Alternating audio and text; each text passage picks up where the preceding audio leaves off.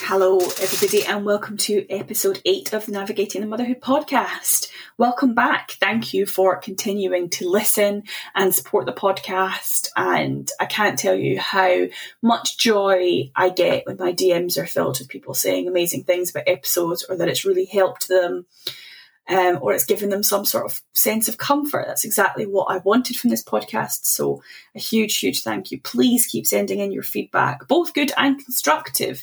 I would love to hear from you. And if you are interested in being a Patreon supporter, that is always open. The details will be in the show notes. Last week, I actually started a new video series for my Patreons, which is called 5 Things I Wish I Knew. And I am talking about 5 things I wish I knew on various specific topics. So my first video was all about 5 things I wish I knew about pregnancy. So if you are interested in joining and getting access to all of that free content, all of the details will be below. And I would love to have you. Also, I'd like to give a shout out to my patrons for actually voting that this was the next episode they wanted to hear. So again, if you want exclusive voting rights, you know what to do. So let's talk about this week's episode. It is with the gorgeous Alice from Alice and the Mums magazine on Instagram. All of her details, as always, including a link to her incredible free magazine, will be in the show notes. And we are talking all about our changing relationships with our bodies. We talk about how we viewed our bodies before, during and after pregnancy, how we've got to the stages that we are at today with, I guess, loving and appreciating our bodies, although that is obviously not an everyday occurrence, as I'm sure a lot of you know. Alice also talks incredibly vulnerably and honestly about her experiences of being diagnosed with body dysmorphia disorder and how she viewed her body beforehand and the journey that she then went on when she got pregnant with her gorgeous little man. And I think it's an episode that a lot of people are going to get a lot from, I hope. But I also think it's incredibly important that I guess pop a trigger warning here. We do talk about our experiences with food. We talk about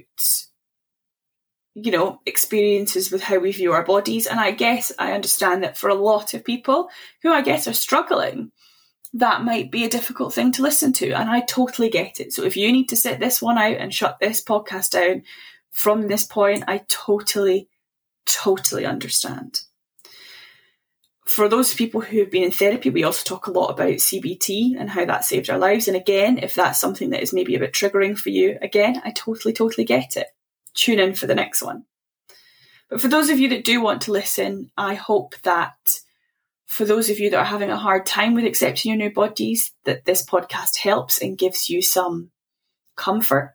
And for the rest of you, I hope it's just an incredibly interesting listen. And please go and share all the love to Alice for sharing her story. I think it's an important one to share.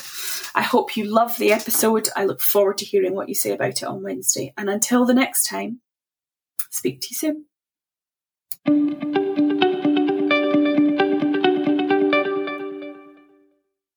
Hello, everybody, and welcome back to episode 8 of Navigating the Motherhood podcast. My gorgeous guest this week is the lovely Alice King, and she's here to talk all things body image before, during, and after pregnancy. But instead of me introducing her, I'm going to let her introduce herself. So, Alice, for those people that don't know you, do you want to introduce yourself and your family setup? Of course. So I'm Alice and my partner's called Rob. We're both teachers and we have a little boy called Ted who is now 2 and we live in Essex. Amazing. You're actually not that far from me in Essex, really. My sister-in-law lives in Essex. Oh, really? So yeah. So thank you so much for coming on and talking about a topic that I think is always a hot topic amongst mums, but I feel like you're going to bring a really interesting viewpoint to it based on your prior experiences. So I think we should probably go all the way back to even before little ones were even a twinkle in our eyes, as they say. What was your relationship like with your body before you got pregnant? So it was always very up and down. So when I was probably about 13, 14, I remember having, I guess what the typical 13, 14-year-old kind of feelings that they would have about their body. But the only way I can describe it is it was to the extreme. Like, it was to the point where I thought people were constantly looking at me. And I just constantly felt kind of like the body I was in wasn't enough, like it wasn't good enough compared to those around me. And I always felt like I was like bigger than everyone else. I've always been quite tall. And I felt from about the age of probably about 12 or 11, like I had a womanly body, but everyone else around me didn't. So I just felt like I really, really stood out. But it wasn't really until I left home, went to uni, that my mental health took a bit of a decline. So I was probably about 20. And I remember I think I called my sister. I was in a hotel in Liverpool, called my sister, and I told her that I wasn't okay. Basically, I told her that the way that I was feeling, like I felt like I was crazy. I remember saying to her. She told my mum straight away, and I came back home because I was at uni in Manchester. So I came back home, went to the doctors, and was diagnosed with depression and anxiety. And then a couple of months later, I started going to counselling, and I also had CBT. And it wasn't until I started my CBT sessions that the therapist said to me that it sounded like I had body dysmorphia. And I just, like, the way that I felt about myself, it really did just take over my whole life. Like, I couldn't go out in public because I felt like everyone was looking at me. Everywhere that I went, I felt like if I didn't look 100%, that I wasn't enough and that no one would want to talk to me, which I think at that age and going to uni and that sort of thing, such a crucial time for meeting new people and making friends. And I really struggled because of that. Yeah, it feels like when you go to places like uni, you assume that everybody is carefree and it's going to be really social. And I guess if you're not confident in yourself, that must have felt like a really daunting thing.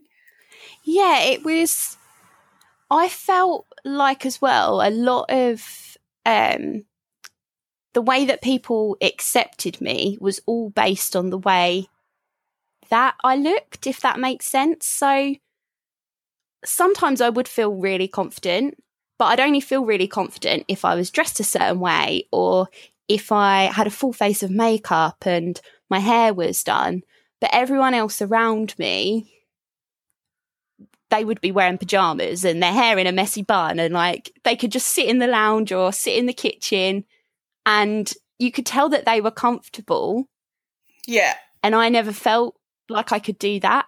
And people sort of just made a joke out of it because I was the Essex girl in Manchester. It was just this like ongoing joke that I was the one with the tan, I was the one with the lashes on and the, this big brown curly hair, like always blow dried. And it was just like kind of made a joke. Whereas inside it was actually quite painful in a way. And I was going to say, and inside it wasn't funny. No, like outwardly, yeah.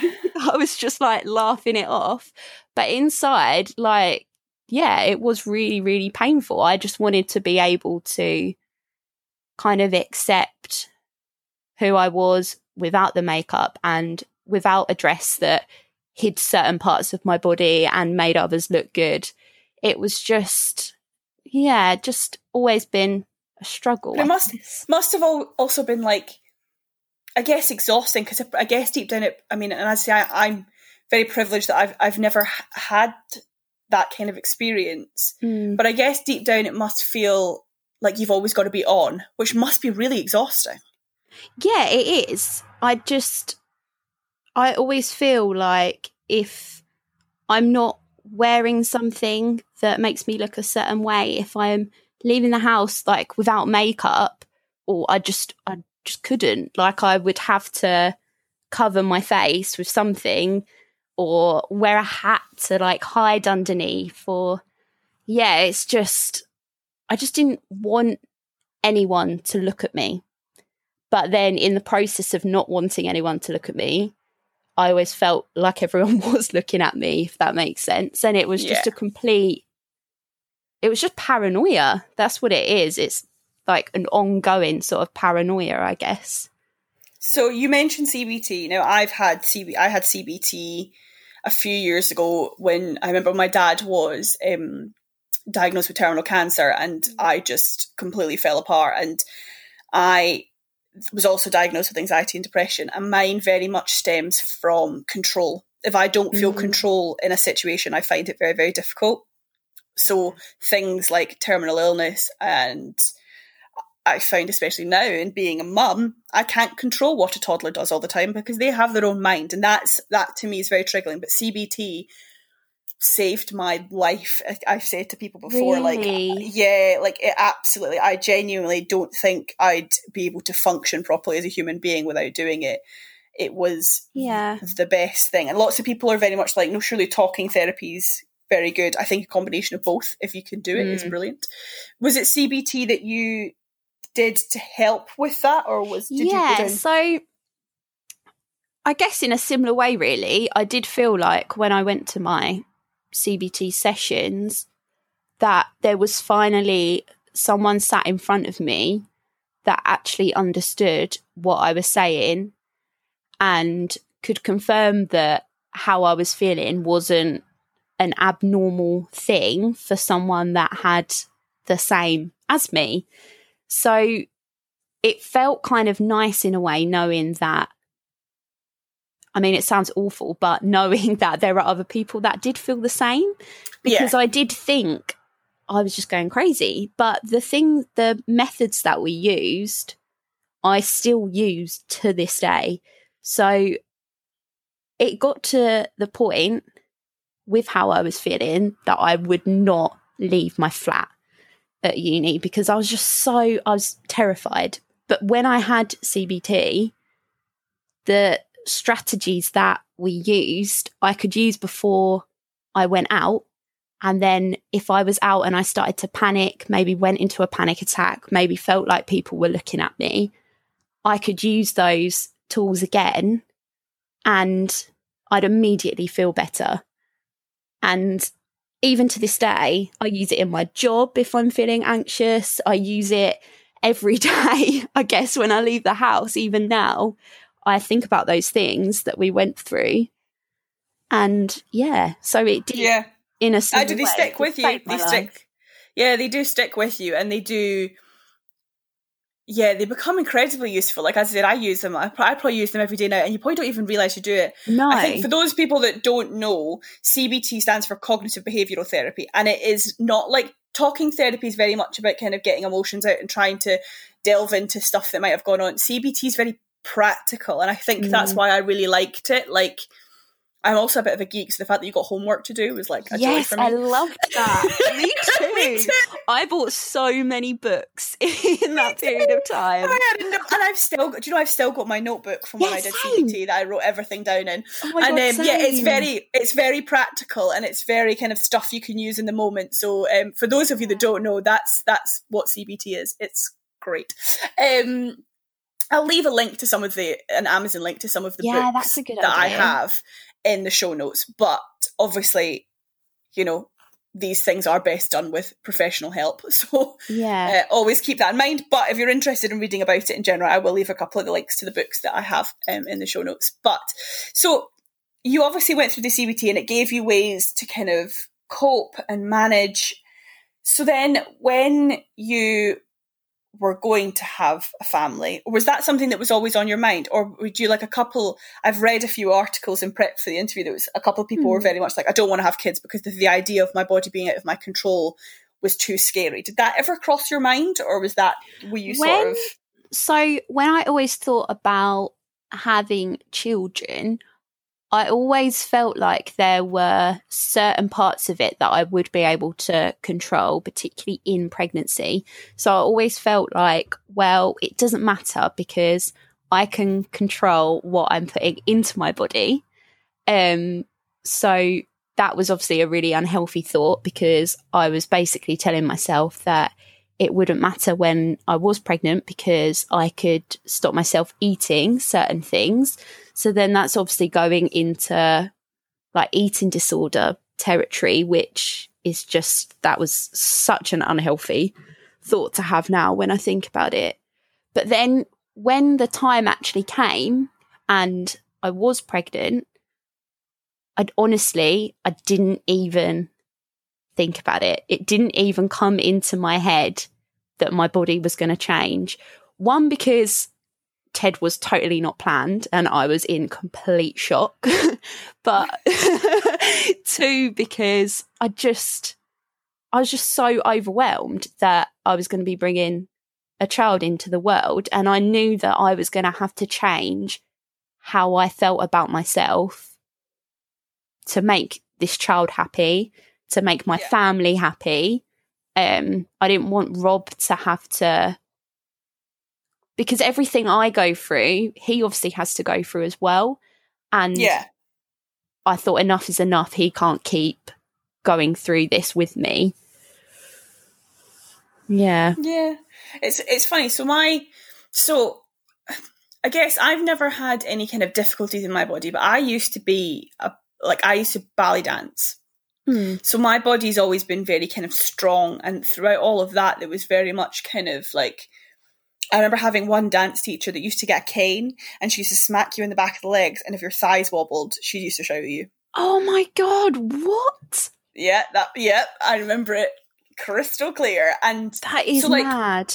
And it's, when I think back on stuff like that, I'm amazed that I never ended up with any sort of kind of eating disorder or issue with food.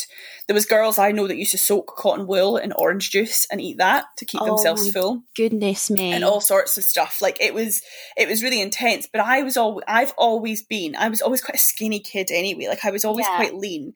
And then I got quite muscly. And as I got older, like, I was always like, I say before I had Sky, I was like 8 to 10 probably. Like, yeah. I've always been, I used to get teased in high school because I had no boobs. And I'll never forget, like, I know, I got really teased for being flat-chested. And it's really funny because I've got quite big boobs now. And I remember bumping into a guy from school not all that long ago in Glasgow, and he actually asked me outright if I'd had a boob job, and I was like, nope, joke's on you, these suckers just took a while, but they're here now.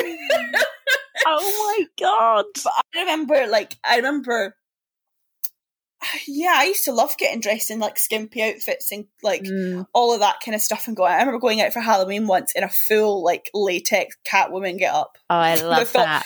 I mean, I felt bomb, right? I'd probably look like a sausage in a casing now, but that'd be a whole other thing. Amazing.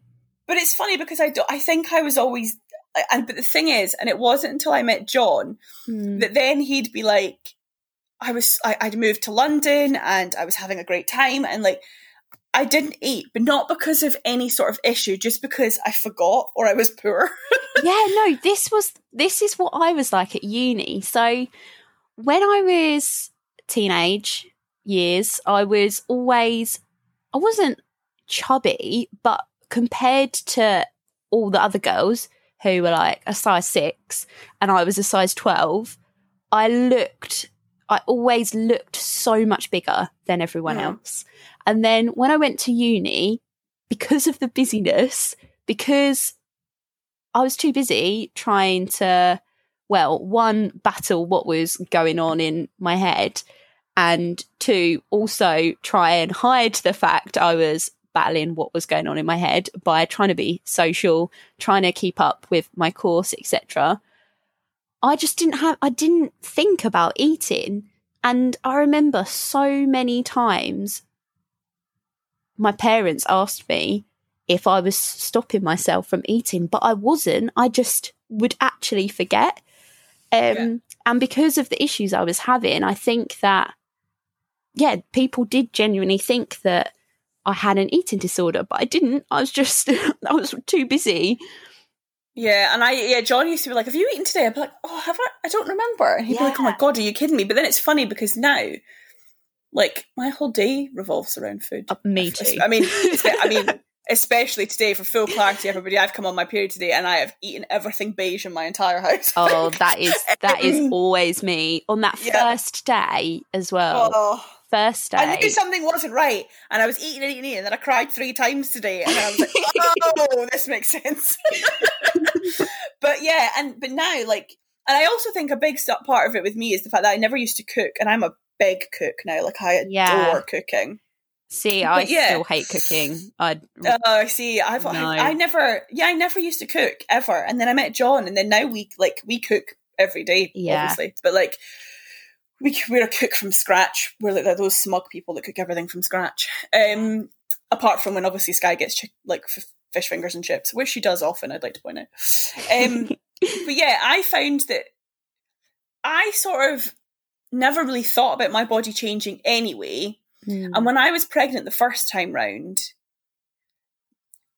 I almost felt like somebody was like, this is a free pass now to not. I think before I would worry about my weight and I would worry about what I looked like. Yeah. I do, like, especially because I loved clothes and all of that kind of stuff. And it was very much kind of, that way trends would come in and you'd be like, oh, I'm not entirely sure I can wear that until I lose a couple of pounds around my middle. Like, hello, I'm talking to you, crop tops and all of that kind of stuff. Yeah.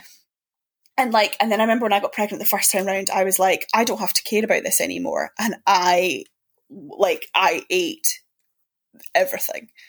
I mean, everything. Like, I was eating, and especially because I was I never got sick, but I was knackered. And I ate like mac and cheese every day, I think. Oh, but then that is the dream. I know. But then obviously that baby didn't work out. So then after that, I was left heavier with no baby. And then I was a bit like, hold on a second. And I think that's probably the time I had the hardest bit with my body, which from there to getting pregnant with Sky was 6 months. Yeah. And that was probably, I feel like, the time when I was, but I also think that was partly down to what I looked like, but also partly down to the fact that I was angry at my body for what had happened. Yeah. But yeah, I think that was a large part of mine. And then when I got pregnant with Sky, like, once we got into the swing of things and everything was fine, I loved how I looked when I was pregnant. See, I'm so, like, envious of that because it was difficult because my bump was so small that for about the first, I'd say 7 months, I didn't even look pregnant. So to me and to people around me, and because of my job, because I was teaching to my students as well, people just thought that I'd put on weight.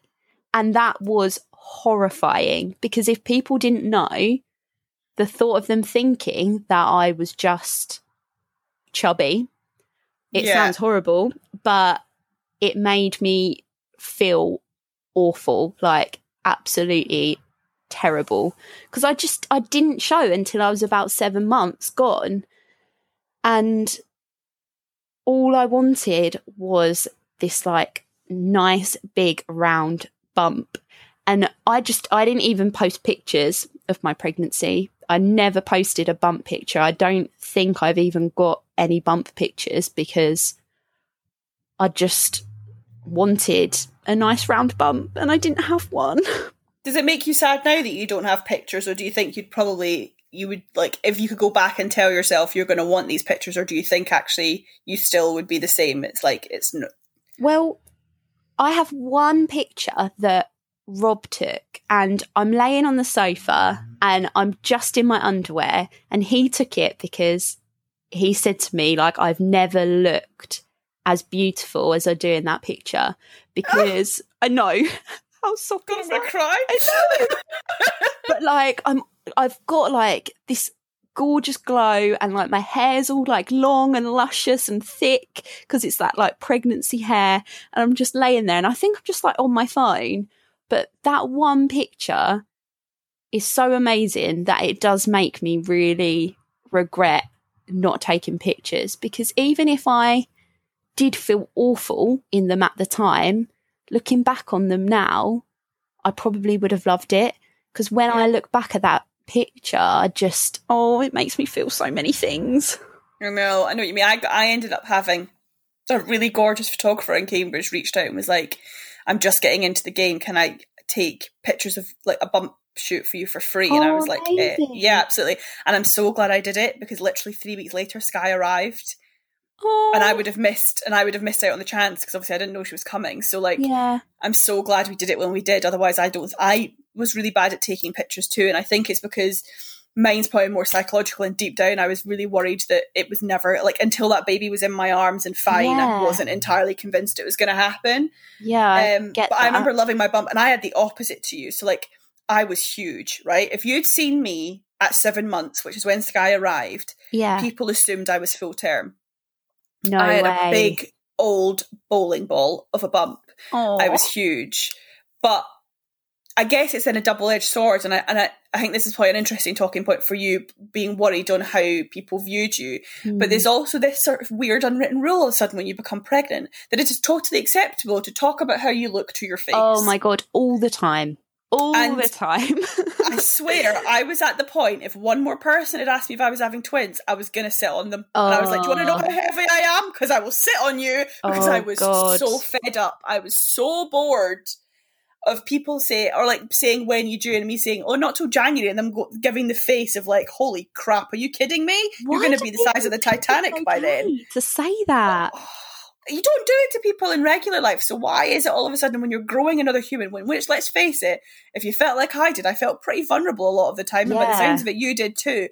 Why then is it totally acceptable to talk about it? Like, I just don't get it. Like, well, because I was so sick, that's one of the reasons why my bump was so small, because I was so skinny, I was so frail and pale for most of it, that people would constantly comment on how I didn't have a pregnancy glow and how I looked like I needed to eat more. And it was always, oh, you're eating for two, so here's another donut kind of thing. And it was awful. But I think the worst bit for me was the fact that my bump was so small, and I was having to go for these growth scans all the time as well, because they were so worried that Ted was going to be tiny or that he wasn't growing. And he was always healthy, but every time I got that appointment booked for that growth scan, I would just be in panic. And then people telling you how tiny you are, when you're actually worried that you're tiny because your baby's not growing, it's people just need to watch what they say, don't they? But it's so funny though, because what size was Ted? How much did he weigh when he came out? When he eventually arrived? £8 Right, so you had a tiny bump, right? You had a small bump, and he was £8 too. I had a gigantic ass bowling ball, and my baby was £4. No, I know. Exactly. It shows that there's zero logic in it whatsoever.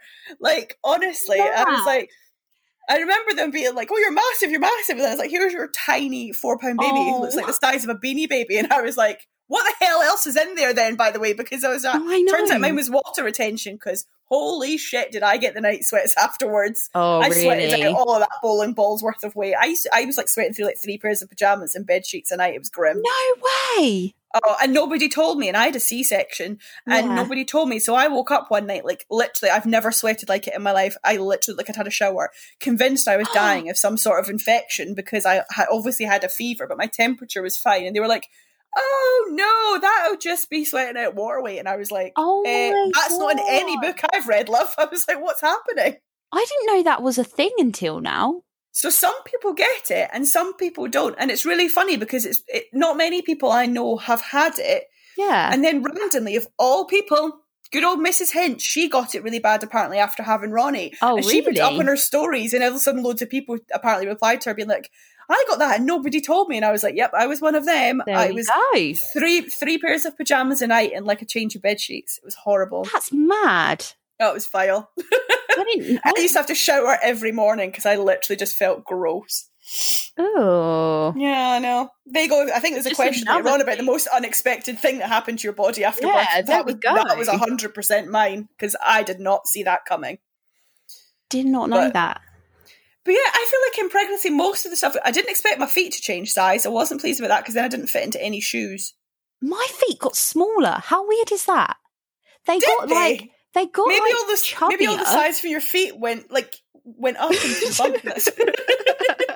It was really weird. Like, I could fit in a size 4 when I'm normally a 5, because I've got these really lovely, they're like a pale pink, they're Vans, but they're like suede, and Rob bought them for me as like you wear chunky heels all the time, I don't want you to wear them, so here's a pair of trainers kind of present. Nice. And they're a size 4 and they fit me, and now my toes are like right at the end and like all scrunched up, but I just kind of grit my teeth and get on with it because they're so pretty. But well, I did the thing I swore I would never do in my entire life, having loved fashion, and I was so fed up of shoes not fitting me, I bought a pair of Ugg boots because I was like, I don't care.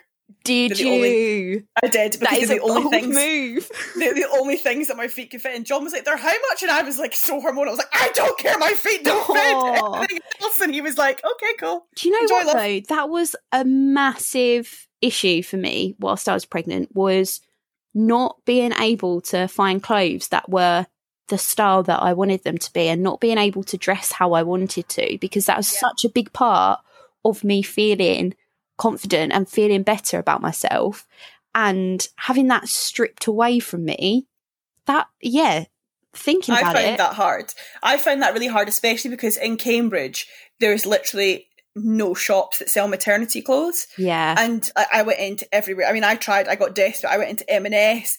There's at H&M here. Nope. There was a very small section. I managed to get 2 pairs of jeans and New Look, and that was about it. And I eventually just gave up. I was working in London. I was commuting 4 hours a day to London, which I do not advise to do when you're pregnant. It was horrible. And I used to go into the Topshop on Oxford Circus, because it was the only place that I could get stuff that I was like, well, at least this feels semi-like me. But it was expensive. So I ended up just not buying. I've still got stuff. Actually, funny enough, I bought loads of like monkey oversized shirts. Because that's a good idea.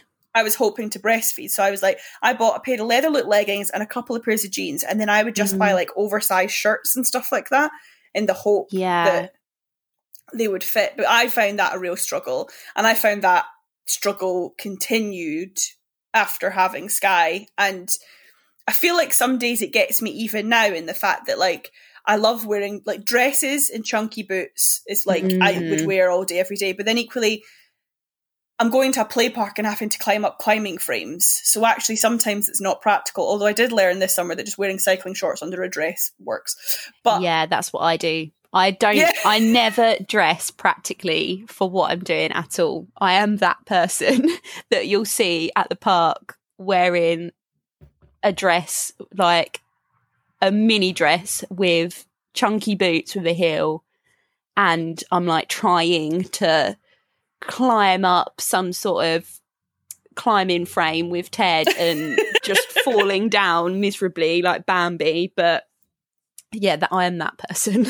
Yeah, I am. I'm like, I feel like some days I'm like, I get bored. Like I find, especially in lockdown, I was getting into the rut of like leggings and jumpers and stuff, and I was just getting and like not putting my makeup on, and then I was actually making myself feel worse. So I was trying to like, one of the things I'm looking forward to most about going back to work is that routine of getting up and getting properly dressed every day. I'm so excited.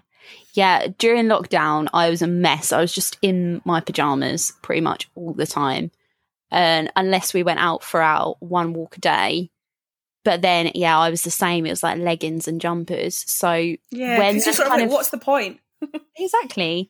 And then when the summer hit and I could start wearing things I really wanted to again, and we were going out more and we could go out and do more, that was a good time. And like going back to work in the last few weeks has just been amazing as well, because I've rediscovered all of my many clothes that haven't been worn for the last 6 months. So that's been fun. And that is a massive confidence boost. Yeah. I'm just glad that they fit me. You see, I've ended up with pretty, for the most part, a whole new wardrobe. So I was an 8 to 10 before I had Sky, and I am a 12 to 14 now. Easy. Like, probably a solid 12, 14 in certain places, because you know what sizing is like in the UK, it's messed up. Yeah, big time. Yeah, so, I definitely, like, and yeah, my body shape totally changed. Like, I was always a very classic hourglass. Like, I've always had fairly big chest, quite a small waist, and then quite big hips. My weight, I definitely don't have the waist definition I had before. I'm definitely bottom heavy now, for sure. Well, before Ted was born, I was really underweight. I was like a size 4, size 6, but I'd wear clothes that were an 8 or a 10 to kind of hide my body. So all of my weight used to be on my legs, so I could get away with wearing skinny jeans on the bottom half and then like a massive shirt or jumper on top, and no one would know like how small I was on top, if that makes sense. So I would kind of, I could easily hide that. But since having him, I am now very much an hourglass shape. I've put loads of weight on my boobs, which I am definitely not going to complain about. I'm very happy that they now exist. And my bum as well. So I feel like I've been really, really lucky because I've just filled out in nice places. I mean, I've still got a proper mum tum going on, but... Yeah, me too. Yeah. Sky's favourite game at the minute is she lifts my top up, she sticks her finger as far as she can into my belly button, laughs, and then goes, bye-bye, and then pulls my top down. I'm like, cool, what a game this is. This is great. I love that. Yeah, Ted keeps lifting up my top at the moment, and he'll like play my boobs like they're drums. I love that. And Rob thinks it's hilarious, and he'll just be like, "That's my boy."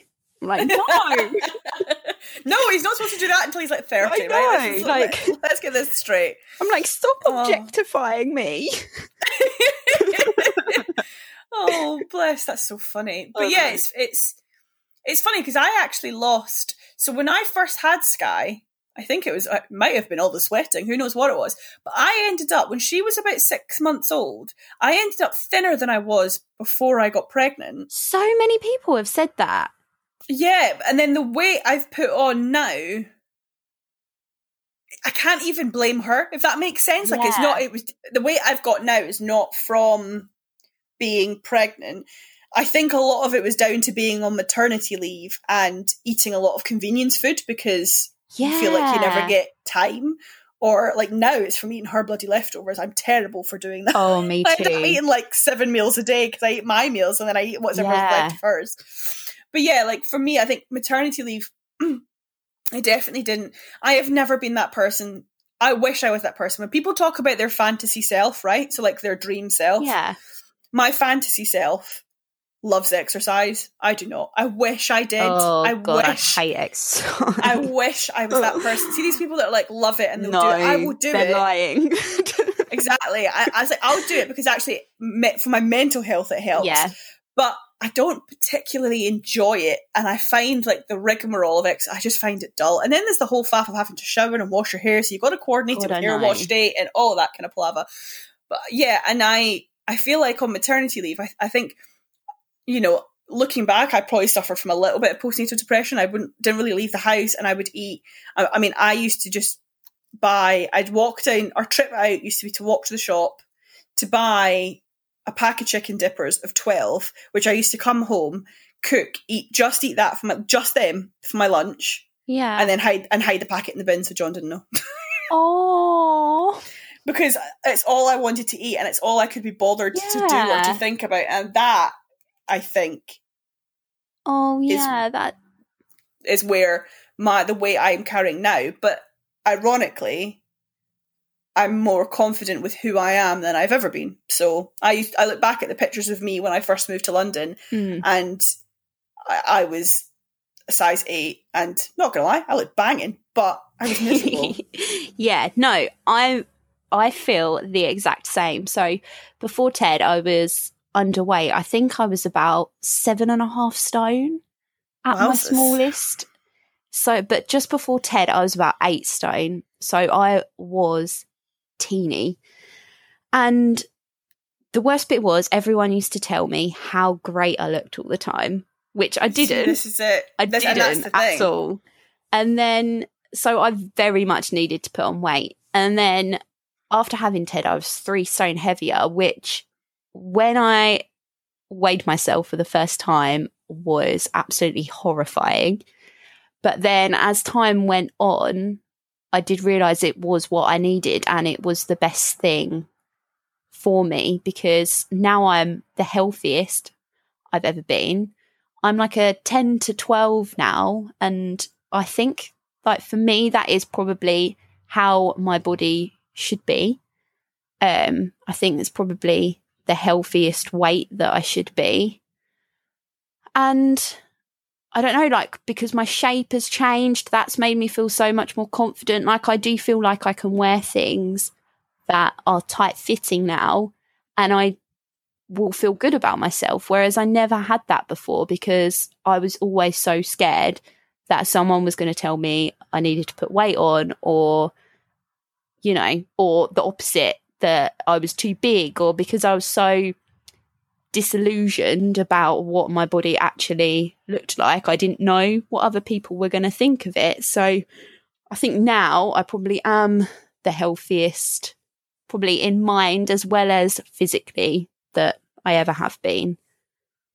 Yeah, you see, I feel like I lost myself a lot in that first year of motherhood. And I think the thing with, I think I was sort of fine up until 6 months. And then I actually found that 6 months to 12 months was really hard. And that's the part I struggled. And that's when I was eating nothing but chicken dippers and stuff. And I'll never forget, it was when the massive heat wave. So Skye must have been, 7 or 8 months? I think it was around this time, like September time last year. And me and John had tickets to go to a food festival, right? And he bought VIP tickets because it was under a tent, so we could take Skye and all of that kind of stuff. And I remember going, and I dressed, and I wore this like little strappy grey top and this white like lace skirt, and I thought I looked great.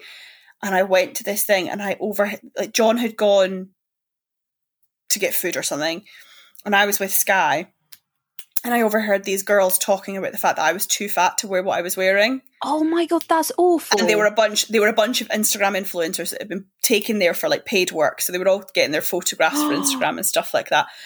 And I remember John came back, and I was like in floods of tears, and he was like, "What's happened?" I was like, "It's fine, it's fine." I remember telling him when he got home, and he was so angry. And I feel like that was a moment that that's awful. It was a particularly low point, and I was like struggling to be a mum. I felt like I'd lost who I was and how to dress, and I didn't like how I looked. And the funniest part is I've not changed how I looked, but I remember that point I was like, do you know what? I need to make better decisions. So then I started kind of going out with Skye and like walking more and getting back into cooking, because she was starting to wean then as well. And I feel like that had like thrown me off cooking and like all of that kind of stuff. And then, and it's funny because I've not lost weight since that moment, but I feel like, I don't know, it almost feels like hearing them say that made me more determined to accept myself than it did change myself. Yeah. I think which I know sounds bizarre. Yeah, but so much of it is just in your mind, isn't it? And I think especially with body dysmorphia, that is the biggest thing, is that you could be the most stunning person in the whole entire world and you would still feel like you're the ugliest because your brain's telling you to. And I do think that everybody does have that in them, does have that element of dysmorphia in them. And it's like how much we let it control us, if that makes sense. 100%, because I think that's it. Because like I've put like videos of myself on Instagram, like dancing in my underwear and stuff like that, and loads of people are like, I wish I had your confidence. And I go back to them and I'm like, love, I don't feel like this all the time. Yeah. Like, but like there's days, and the one that gets me sometimes now is photographs. Like John will take pictures, and sometimes I look at pictures of myself and go, God, I don't look like that, do I? I don't feel like I look like that. And that still, I put my hands up like that still creeps in. Like, and, I think I'd be surprised if there's anybody that doesn't have that creep over me. People who do genuinely love the way they look. There's still going to be days when you're just like, I'm not feeling it today at all. But I feel like the big difference in my mindset shift came from two things. It came from wanting to not care what other people thought and said, which I think was the first thing. And that was a real kind of like, screw you, I want to get to the point where I'm happy myself. But the second one was, I then was suddenly very, very aware that I had a little girl, and it would break my heart if I heard Skye talk to herself the way I was talking to myself. Yeah. And I thought, I can't set a good example for her if I don't sort my shit out. Yeah, I think that's so true. Like, I remember when I was pregnant, everyone thought that I was having a girl. And so I had it in my head that I was having a girl. And I remember thinking to myself, probably on a daily basis, that I needed to change how I was and what my mindset was like, because if I had a girl, it was going to rub off on her. And I do think having a boy and knowing that what I'm saying could still rub off on him, my thoughts on that haven't changed at all. But I just thought that it was interesting that people would say to me, like, you're having a girl, and my immediate thought was that. But the thought of having a boy, that's not what would come into my head. Thought of having a boy, it was all like, we're going to go on adventures through the forest and, roll about in the mud. But with a girl, I was just thinking that my insecurities were going to rub off on her. The irony part of that is the fact that I have a girl and all she wants to do is roll in the mud. You know what? I was thinking that as I said that. So that's ironic. But it's funny though, because I feel like, and I think it's important to say that obviously boys and men can suffer from, all of this too. And I think the stuff that's just come out with Freddie Flintoff at the minute is incredibly important, and him talking about his battle with bulimia is amazing. But I feel like the thought of Skye growing up with Instagram specifically scares the living crap out of me, because I mean, I'm not even on TikTok, right? I feel like I'm too old for TikTok. But you're not missing anything. Thanks. But like all of these people on these platforms that are like makeup, like some of the girls I see on there and I think, she's like 25, and then her like bio says she's like 15. I'm like, oh my God. Like the thought of Skye feeling like she has to be like that to fit in really scares me. So I've got this kind of real, like, one of my like those kind of unwritten values you want to instill in your family and in your kids, which is very much family based, which is why it starts with me, is you are absolutely fine the way you are. Like, you are perfect. As long as you are healthy, then that's all that matters. And I realise that has to come from me and John, who luckily, I used to say thinks he's great. That wasn't going to come out right. But like, is very confident in who he is, and always has been, and how he looks and who he is and stuff like that. And like, that's why I will do workouts with Skye there, and we will eat together as much as possible, and because I kind of feel like I want to instill that in her when she's very young, but it feels like a very daunting thing to try and instill in someone when you're on that journey some days more than others as well.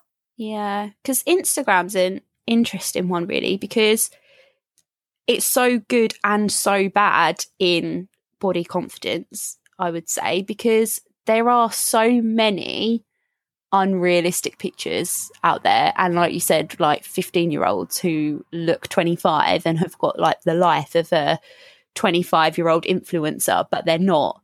And then you've also got the really, really real side of it as well, that I think is very much around in the mum community, where people are showing their stretch marks and will happily sit there, in their underwear and show off their new mum bod, and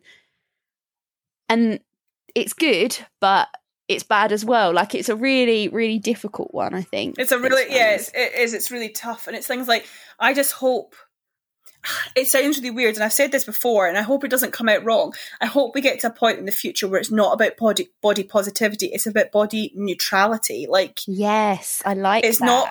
it's not about what bodies are good and what bodies are bad. It's just about the fact that it shouldn't be commented on, full stop. Yeah.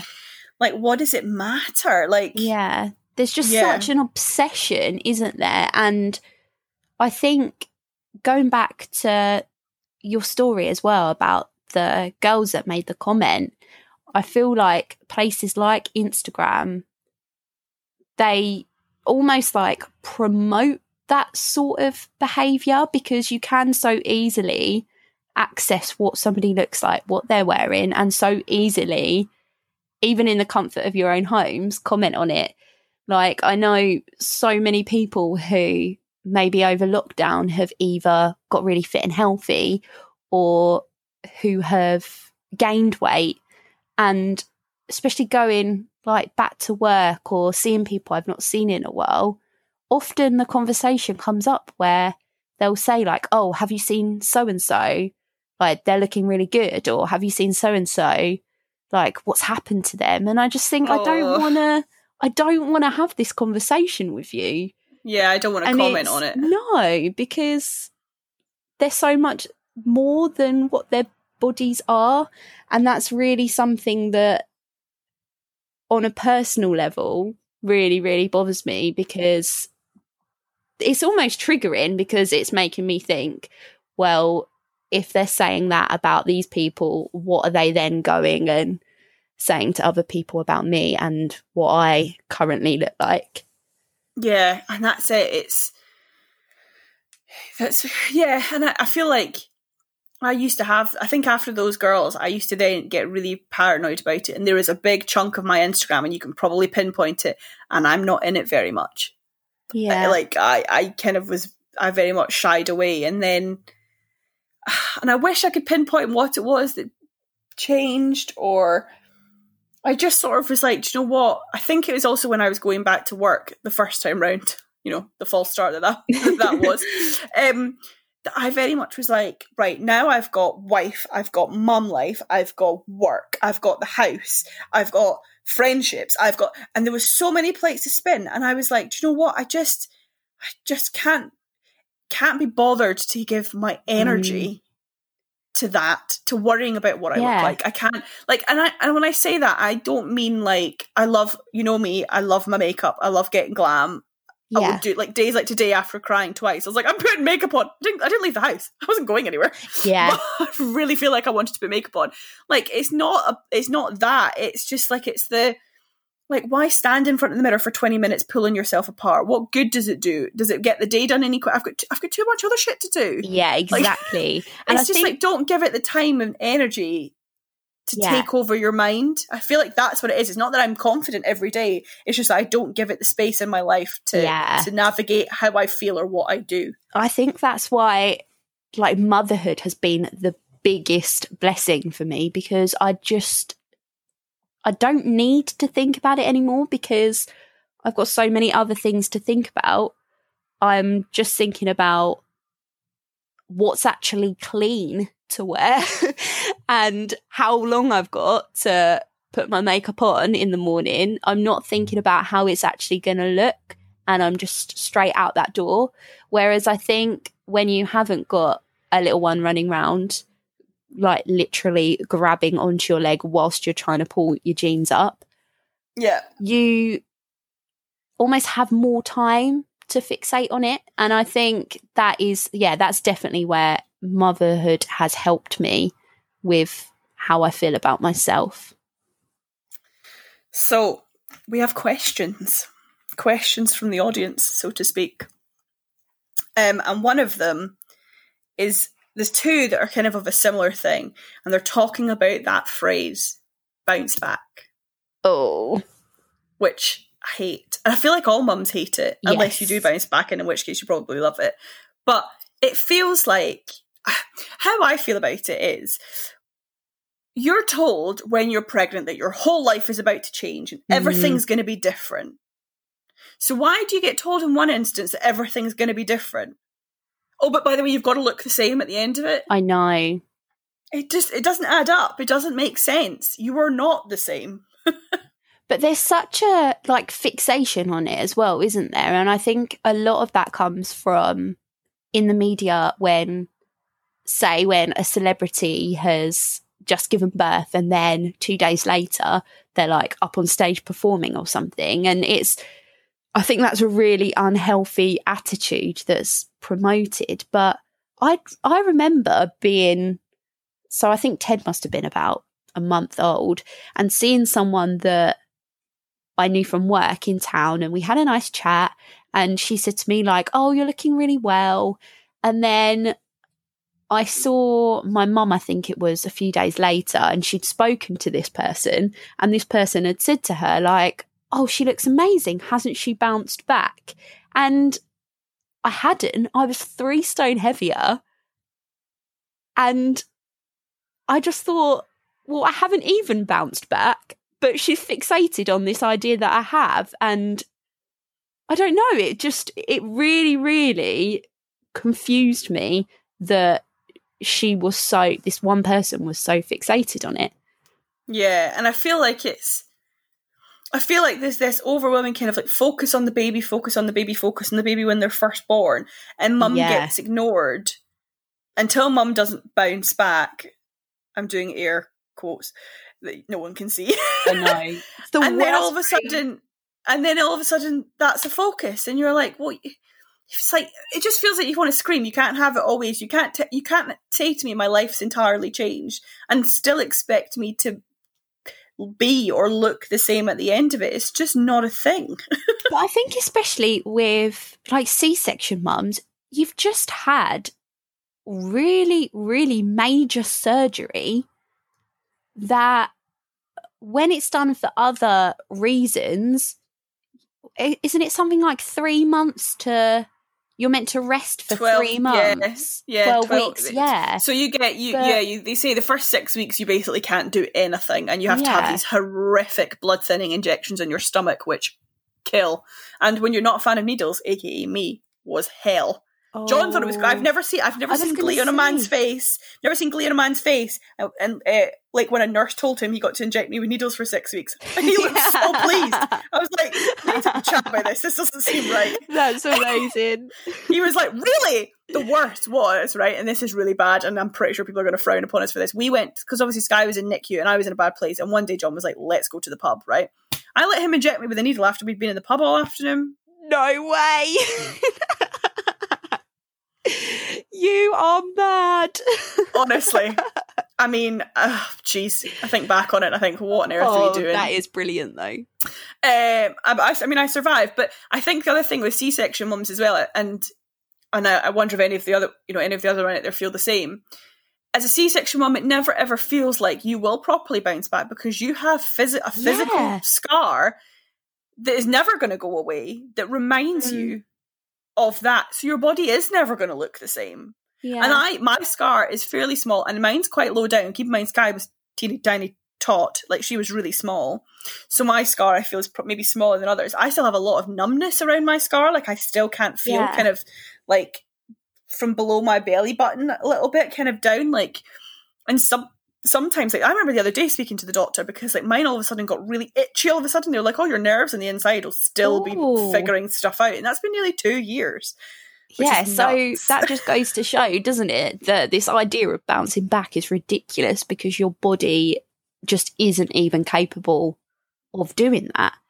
And it's also things like this like, the other thing that I didn't expect from after birth, and I don't know whether you had this, was the fact that you have contractions, sort of weird kind of contractions for like a week afterwards. And they're horrible. It feels like you're still pregnant. It's weird. But like, again, stuff like that isn't talked about. And you're like, how can you bounce back? Like stuff is moved around, and stuff has got to take its time to go back to where it is. And you see these like celebrities wearing those things that squish all their insides together. And I just feel like, what if they squish something into the wrong place? Like, that can't be healthy. No. I remember, though, being absolutely fixated with, like, every single day I would lift up my top, look in the mirror and see how much my bump had gone down and whether it had gone flat yet. And I remember shortly after Ted was born reading Giovanna Fletcher's book, the Happy Mum, Happy Baby one. Oh, I read that when I was pregnant. Did you? She put like an exact quote of how I was feeling in there, and I think it was she'd like lifted her top up and she'd shown Tom and her brother her tummy, and she'd said to them like, look, it's really going down, and they'd looked at her like, are you sure, kind of look on their face, but what they actually said was like, oh yeah it is. And that was me, like that was me big time. Like I'd show Rob and you could tell he was like, yeah it's going down. But he didn't really mean it. It's really funny because I remember thinking my bump had gone down loads the day that, so Sky was in NICU for 3 weeks. We came home on Boxing Day, and I remember wearing like a pair of black skinny jeans and this like leopard print wraparound shirt, and I remember thinking that my bump had practically disappeared. So you went up the back on the photo from that day. Who was I fucking kidding? Oh, I still look pregnant, but I remember feeling like I felt like it'd gone down loads. It was really funny. Because I remember looking at maternity wear as well, like the nursing tops. I remember being like, why are they in the maternity wear bit? Like, surely, like, after you give birth, your bump goes. Like, you don't need a massive, like, top to cover your bump. And I remember my mum just being like, sure are you sure? But then, like, as the bump deflates, the boobs get bigger. Yes, true. When my milk came in, I looked like I had that. Remember that dodgy boob job that Victoria Beckham got, where it literally looked like she had half melons? That's what my boobs looked like when my milk came in. They literally would like be solid, and like you'd like they were like 2 half moon. Oh god, it was awful. I looked like I had a really bad boob job. Oh my god, I loved mine when my milk came in. I absolutely loved them. I remember, like standing there in the mirror, like I could get used to. Look at these bad boys. Check these out. But they really bloody hurt. Oh, yeah. I still to this day can't properly describe the feeling of needing to express. I was like, I remember trying to explain it to John. I was like, it's like someone's got a sherbet dib dab in my boobs. And he was like, what? I can't express it any other way than that. That is the best analogy. I love it. And he was like, that sounds horrible. I was like, it is horrible. I need to get home now. And he was like, okay, cool. Amazing.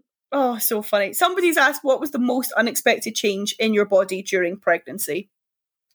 Mine, for me, it would be definitely stretch marks, because I'd managed to convince myself that I was going to be one of those women that didn't have any. Oh, and you're going to hate me. I don't have any. See, mine are not bad. They're really not bad at all. Like, they're not even that obvious, but to me, they are. They're only on my hips. I'm looking at them now, like inspecting them. Yeah, they're only on my hips and then the insides of my legs, which I thought was really, really weird that they're on the insides of my legs. But I don't know, even now, I'm not used to them. Like, they don't feel like they're really part of me. Yeah, I know what you mean. So you don't, because like my sister has really bad stretch marks in her stomach, so I assumed I would. My sister got pregnant when she was 19, so she was quite young. And she's got really bad stretch marks. And my mum had stretch marks that I remember. So I was assuming I would, but I didn't. And it's not because I had a small bump, as we've established. I don't know. I didn't use creams or oils, or like somebody bought me a tub of like tummy butter that I used, but I was pretty haphazard about it because it was greasy and it used to go over my pajamas and I hated it. So yeah, I am that person that moisturizes my whole body like head to toe after every shower, and I always have done. So I don't know whether it was that or what, but I never got them. And then I don't know, part of me, I know this is going to sound really weird because there's people out there that probably hate their stretch marks. Part of me was a bit like, oh, I sort of assumed I'd get them and I didn't. Yeah. Like it almost feels like a bit of a rite of passage that. Yeah. But then if I had them, I probably wouldn't want them. So, which doesn't make any sense really. Yeah, like mine, I don't feel anything about them because they don't feel like they're part of me. I just look at them and I'm like, oh, they'll go one day. Like, I've kind of got that mentality about them. Whereas realistically, if I were to have any more children, then I'd probably get more. So it's just weird that I just don't see them as part of me. But maybe that's me detaching myself from them. Yeah, maybe. I don't know. Somebody's asked, and I love this question, what are you most thankful for your bodies for since being pregnant, giving birth?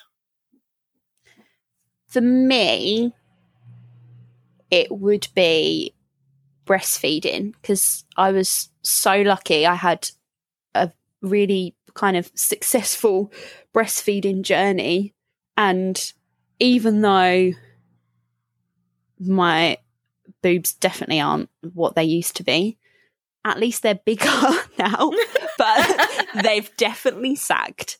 But I'm not that bothered about them sagging because of what they did for Ted, if that makes sense. So even though they're not quite what they used to be, they're still pretty special because they did that.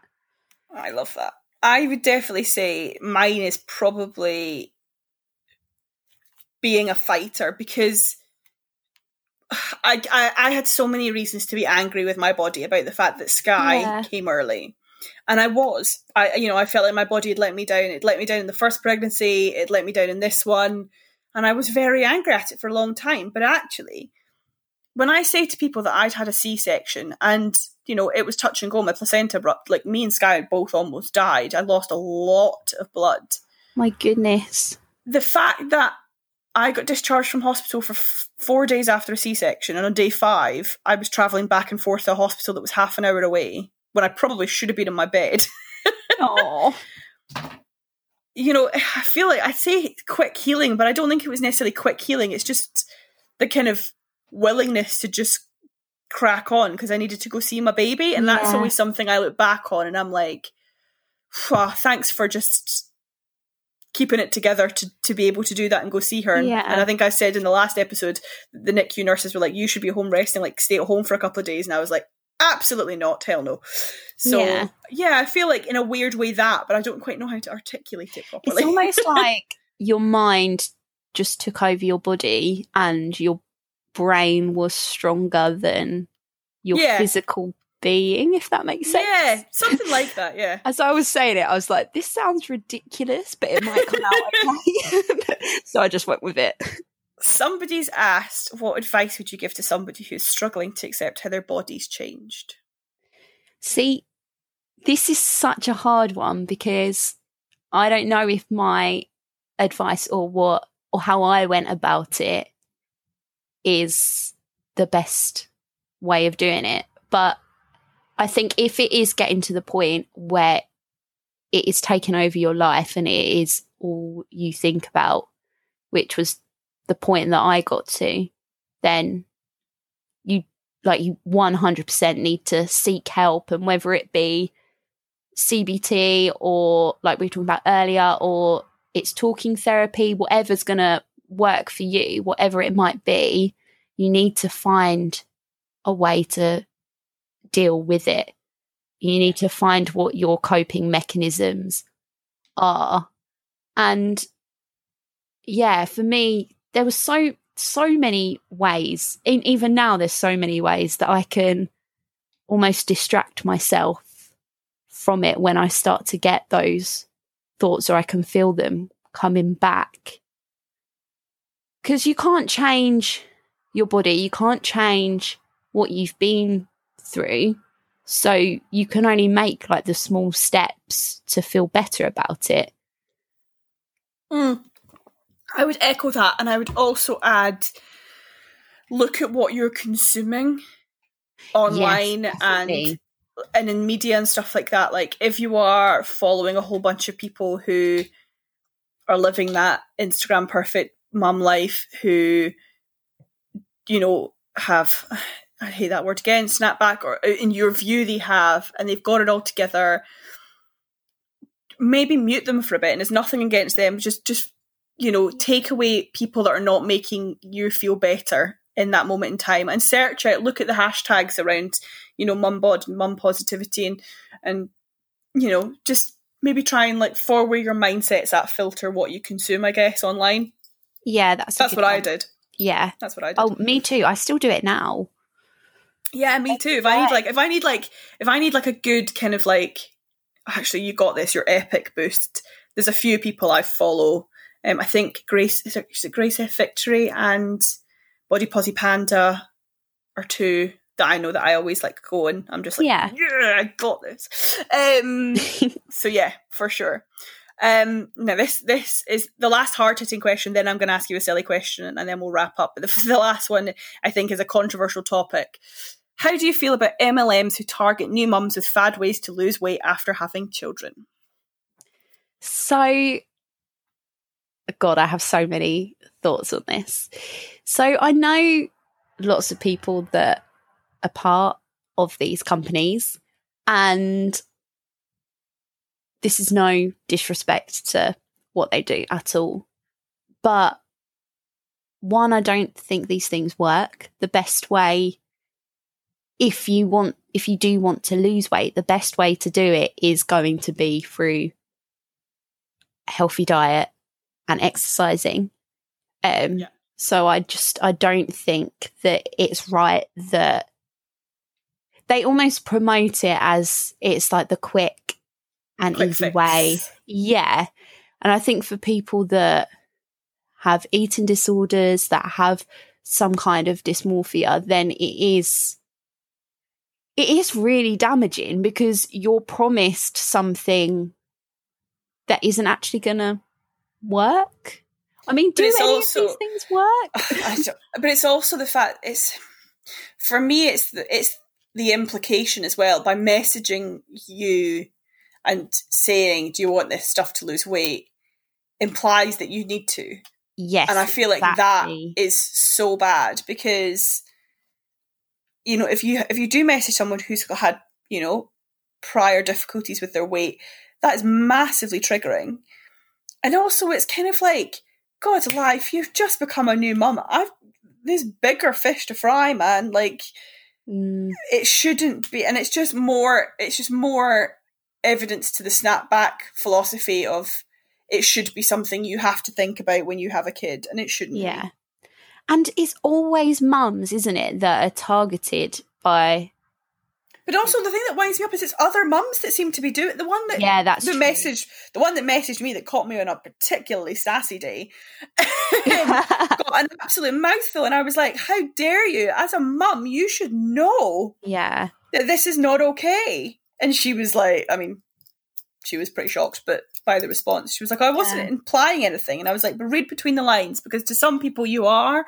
So yeah. But yeah, that's so true. And then I danced in my underwear, and I love Insta stories, because I was like, I think I danced in my underwear to the "Fuck You" song by Lily Allen, because I was feeling particularly sassy that day. Clearly, that is amazing. It's been a while since I've danced on my underwear on Instagram.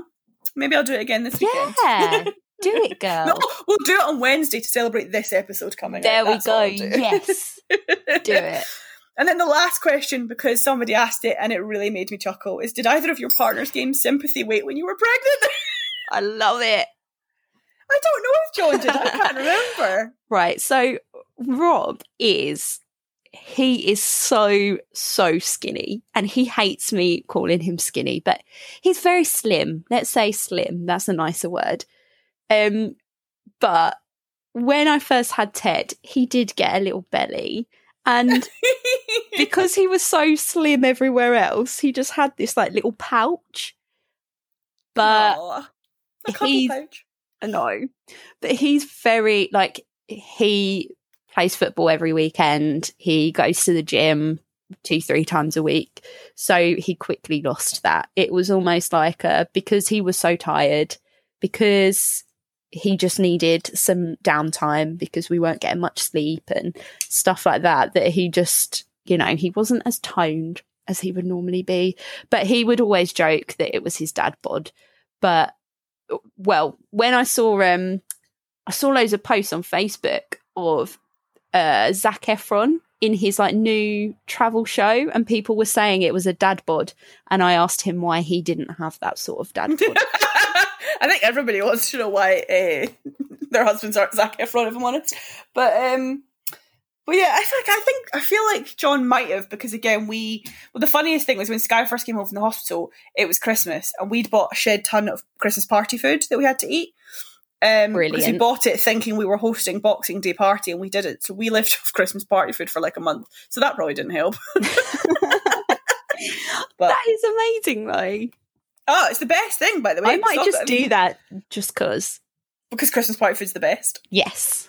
Yeah, absolutely. If you get to the end of this episode, send us a comment on Instagram just saying Christmas party food is the best, and then we'll know you got to the end of the episode. Yeah, that's so true.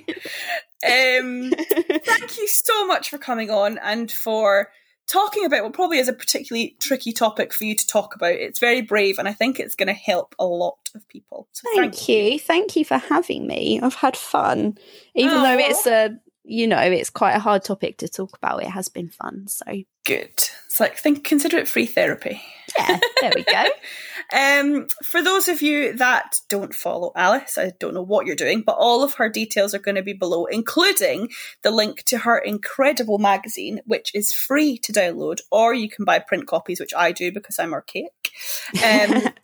Alice and the Mums magazine, which is filled with all the types of stuff we talk about on this podcast, really. So if you sort of want a version of this podcast but in print, then you absolutely need to go check out, especially because this month someone's written a whole piece about being mum to a preemie, and I hear she's pretty cool.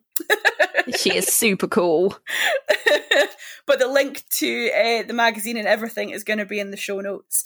Thank you so much for listening, everybody, to yet another episode. I hope you found it useful, and I can't wait to hear what you guys think about on Instagram. And until next time, goodbye. Bye.